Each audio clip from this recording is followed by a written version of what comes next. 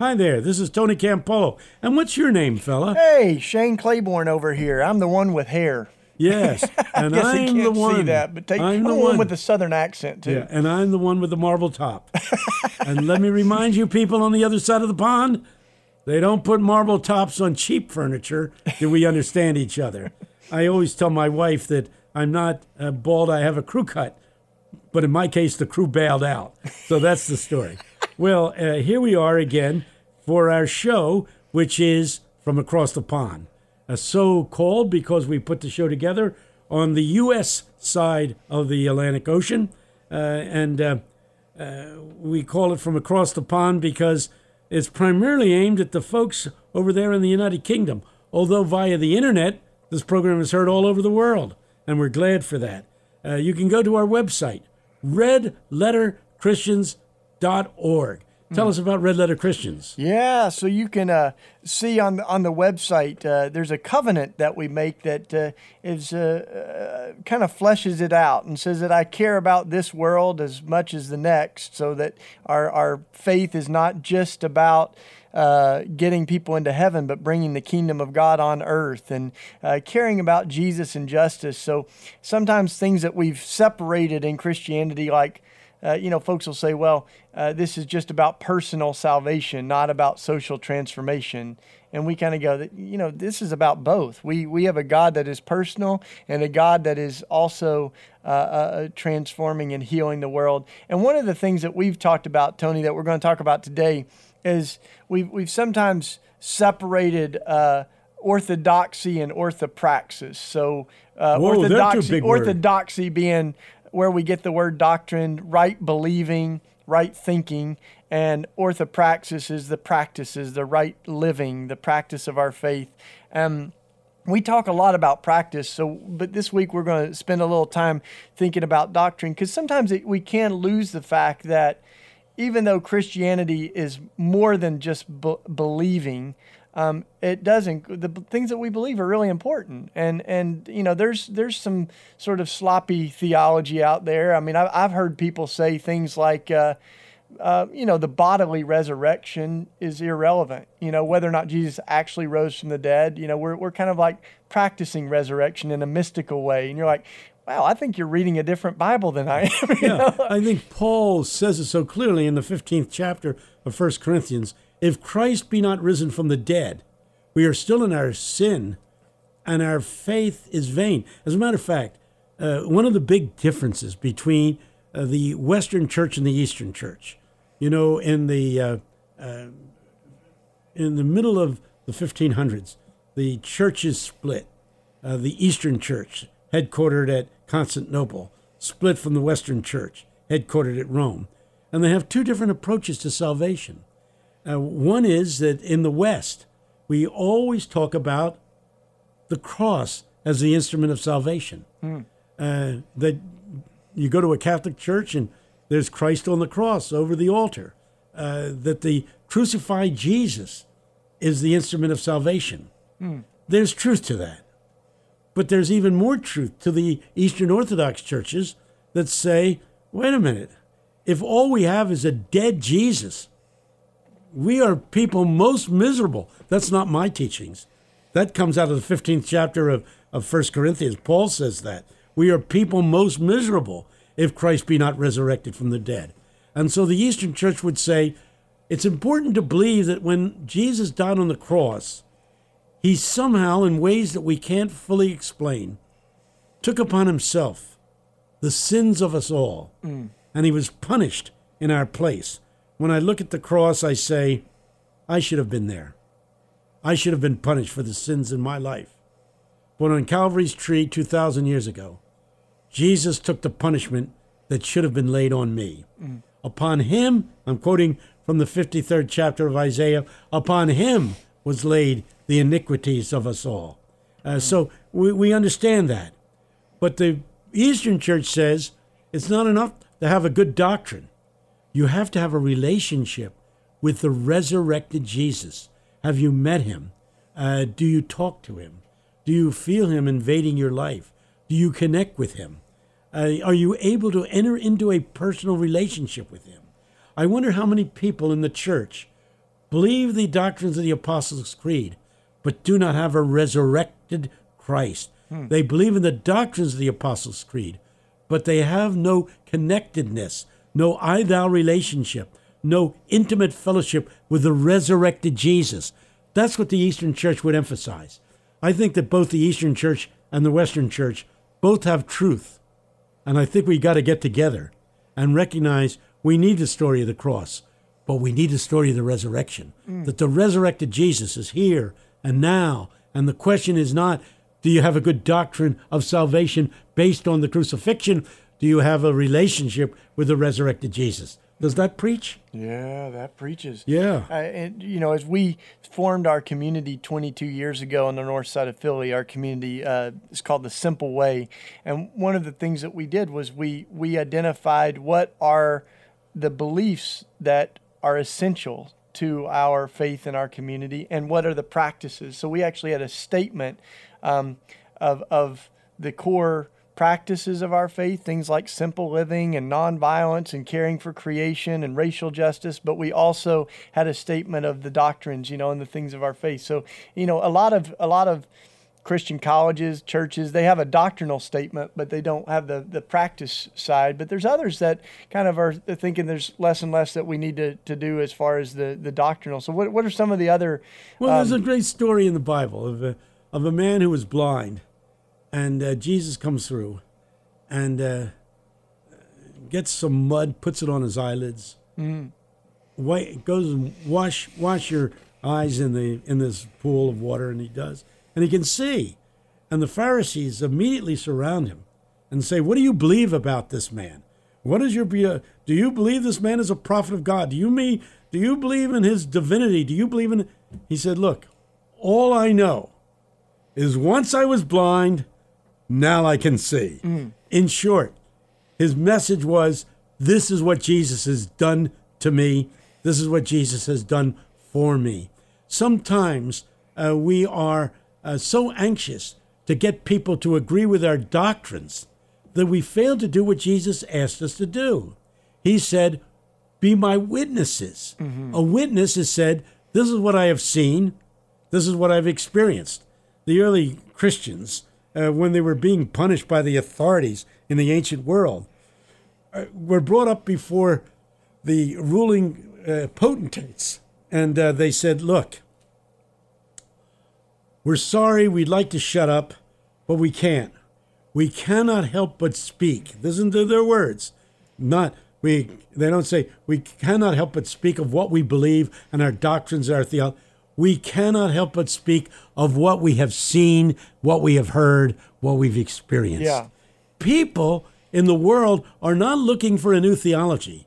They're looking for people who have had an experience with Jesus and sense the reality of the presence of Christ in the life of the witnessing person. And so, the question is Christ alive in you? And when people meet you, do they meet Jesus? Do they sense the presence of Christ in you? Or do they only hear some doctrinal statements?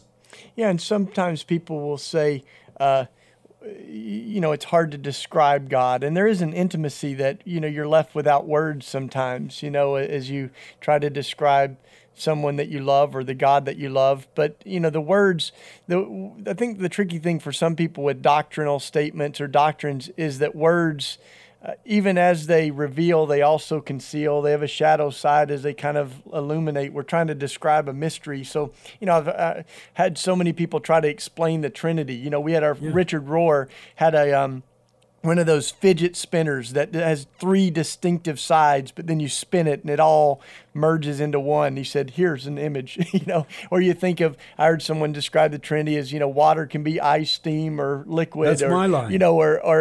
You can be a husband, a dad, and a son, all at the same time. But we're always trying to wrap our hands around something that's kind of beyond words, the I am who I am. But the real question is not, do you have the perfect theology of the Trinity? The question is, has the Holy Spirit touched your life? Is Christ a living reality in your everyday life? Are you following Jesus? Is the Holy Spirit empowering you?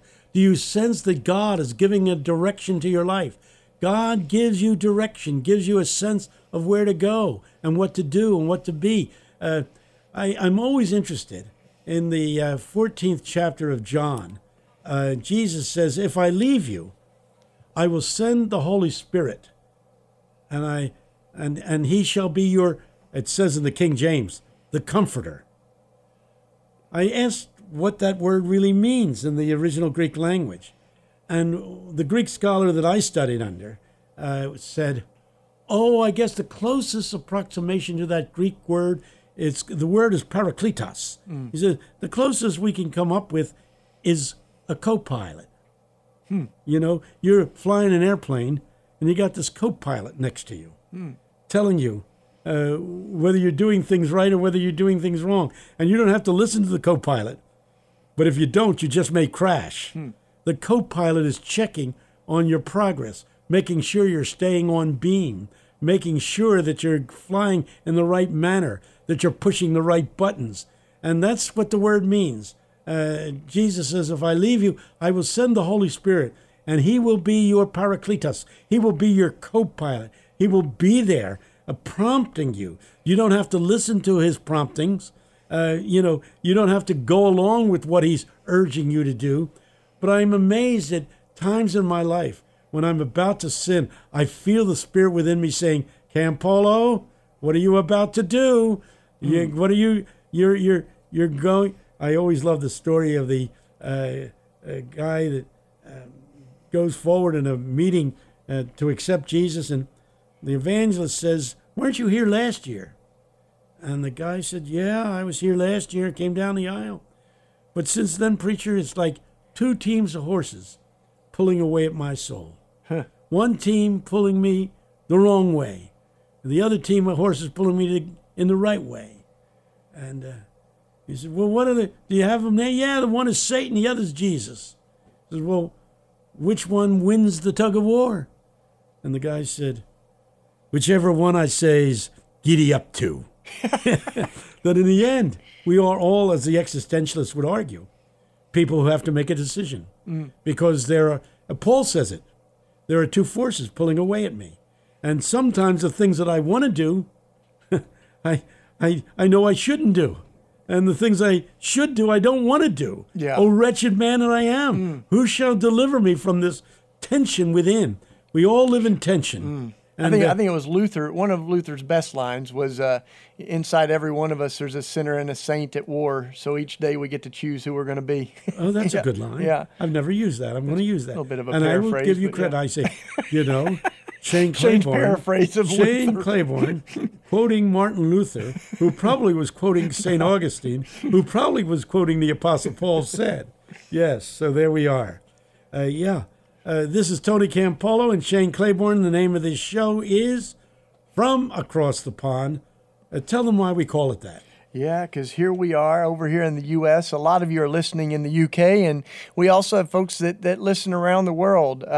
And we record it right outside of Philadelphia, so that's why we call it Across the Pond. But what we love talking about is red letter Christianity, the old Bibles that have the words of Jesus in red. And we are very concerned about the state of Christianity. As Gandhi said, everybody loves Jesus. They just wish the Christians acted more like him. Yeah. And that's really what we want. And so we've been talking about the core beliefs of our faith, because we talk a lot about practice on the show, but the things that we believe are important too. And in the end, Christianity isn't just a bunch of ideas on paper, but it's the Word become flesh in Jesus. And so Jesus is who we're looking to as far as what it looks like, what God is like, and what love looks like with skin on. So that's the one we follow. A lot of television preachers and a lot of radio preachers propagate something that you and I really seriously question, and that is a prosperity theology. That somehow, if you believe in Jesus and if you're committed to him, that everything will go well for you. I ran into a situation in Buenos Aires of a very famous Pentecostal preacher who basically taught that if you were right with God and if the Holy Spirit was alive in you, that your sicknesses would be taken from you. And in the midst of all of this kind of preaching, his wife came down with cancer. And he wouldn't let her come to church where she could find friends who would support her through these agonizing days and months until her death. Wouldn't let her come to church lest people see her sick and say, hey, preacher, you're supposed to be able to heal people instantaneously. How come your wife is dying of cancer? And so you can see what happened. You can see what happened. That kind of thinking. Or that God, I hear these people who talk about reverse tithing. So if you give $100 to Jesus, usually to their radio program or television show, if you give them $100, that God will reward you with $1,000, reverse tithing. Give us 1/10 of what you want from God. You give us $100, we promise you God will give you back more money. And you have poor people around the world who are buying. Why don't these televangelists give all their money away? Yeah, then? why don't they do that? Well, no, the evidence that you're right with God is that you're rich. I know, it's crazy, yeah. But I think that as you look at the prosperity gospel, it just has a real hard time holding water when you look at Jesus saying, "Sell what you have and give it to the poor." But it's very tempting. I like the version that Ron Sider, our friend, has of the graduated tithe, and he says the tithe was the minimum. And you're always joking that we need to change some of our hymns to say 1/10 to Jesus, I surrender. Yeah. But, Ron says the more we make, the more we should give. And sometimes the real indicator is not how much you give, but how much you have left. So there's folks like Rick Warren and others that are living off of 10% and giving 90% of what they have away. So I'm running into a problem.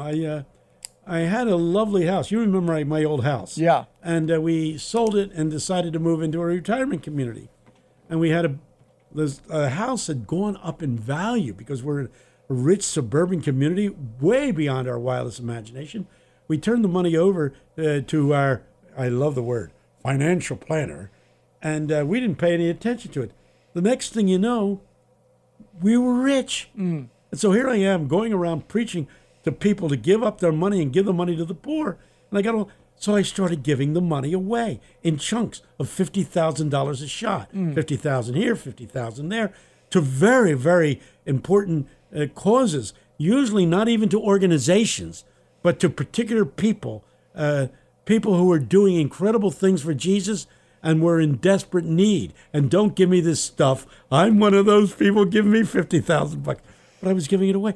And our financial planners have called us in and said, you can't go on doing this. You're old. You could get sick and get and I say, yeah, and if I get sick, I get sick. You say, but what happens if you die? What will your wife do? Well, I said, I got an insurance policy. And to which one of my friends said, Jesus said, take no thought for tomorrow, what you shall eat and what you shall drink. Yeah. So how come you got an insurance policy? Well, I know all these things. But it's difficult to give money away because you want to be sure that you're not going to ruin people through throwing too much money at them. I have been on the mission field in Haiti, and I have seen Haitian pastors who are good, lovely people, and then some church comes in and builds a school for them and starts throwing money at this pastor. And I've watched missionary pastors, Haitian pastors, Dominican pastors, destroyed because of money being dumped on them by missionary efforts. You got to give your money away carefully and make sure that it's used for the purposes. I find giving to individuals rather than giving to organizations is the best route for me to take. Yeah, so that's my own thing. I give to my church, I tithe. Yeah. I give to the church, I tithe 1/10 to the church. But then my real giving is on a personal basis to people who are in need. For instance, I got a friend in another part of the country. He was a boyhood friend of mine, a lovely Christian. He was a pastor. He wasn't the best preacher in the world, but he was good. And he was a lovely, lovely dedicated. Well, he's gone through hell and high water. His wife needs all kinds of medical care. The insurance company won't renew the insurance policy for him, and we don't have universal health care here in the United States. He's in desperate need of money. just to pay medical bills. So I start sending significant amounts of money to him because I think this is what Jesus would have me do. Yeah. If I'm quoting from the book of John, 1 John, if you have this world's goods, being very specific, if you have this world's goods and you know of a brother who is in desperate need and you keep what you have while that brother suffers, how can you say, I have the love of God in my heart? Well, that verse sticks with me. And here I've got a brother who's in desperate need and I've got money in the bank. I got to take it out and I got to give it away to people who are in desperate need. I can't help everybody. There's a great story I like from a book that I read when I was about, 21, 22 years of age. Did you ever read Catcher in the Rye? Yeah. Yeah. Well, in that story, this little boy, he's not a little boy, high school boy, is talking to his teacher and said, what do you want to be when you grow up, the teacher asks. He says, I want to be a catcher in the rye. He says, what do you mean a catcher in the rye? He says, well, I have this recurring dream, in which there's a field of rye, and the rye has grown so high that children can't see over the top of it, and they can't know where they're going, and there's a cliff, and they keep on walking towards the cliff and falling over to death. And I try to tell them to turn back, but they don't know which way is back. So all I can think of, mister, is to stand on the edge of the cliff and grab one here and grab a child there. And mister, I can't save them all, but I can save one here and one there. I guess that's what I want to be when I grow up. I want to be a catcher in the rye. That's the message for you today, people. You can't save the whole world, but there are some people you can rescue. There are some people that a few bucks are going to make a difference between life and death, between hope and despair. Are you using your money the way Jesus would use it? Every once in a while, somebody says to me, what about that bum you meet on the street who comes up and says, hey, mister, I need a couple of dollars to get a meal. What should I do? They always ask me. Jesus doesn't lay any conditions. He says, if somebody asks you, give them. You say, well, what if he's going to use that money irresponsibly? To which I always say to the person who asks the question, God has given you huge amounts of money. Do you use the money he's given you responsibly? Good question. Yeah. Well, we're getting near the end of the show. People ask me that. I think it's always good to err on the side of grace and on the side of suspicion.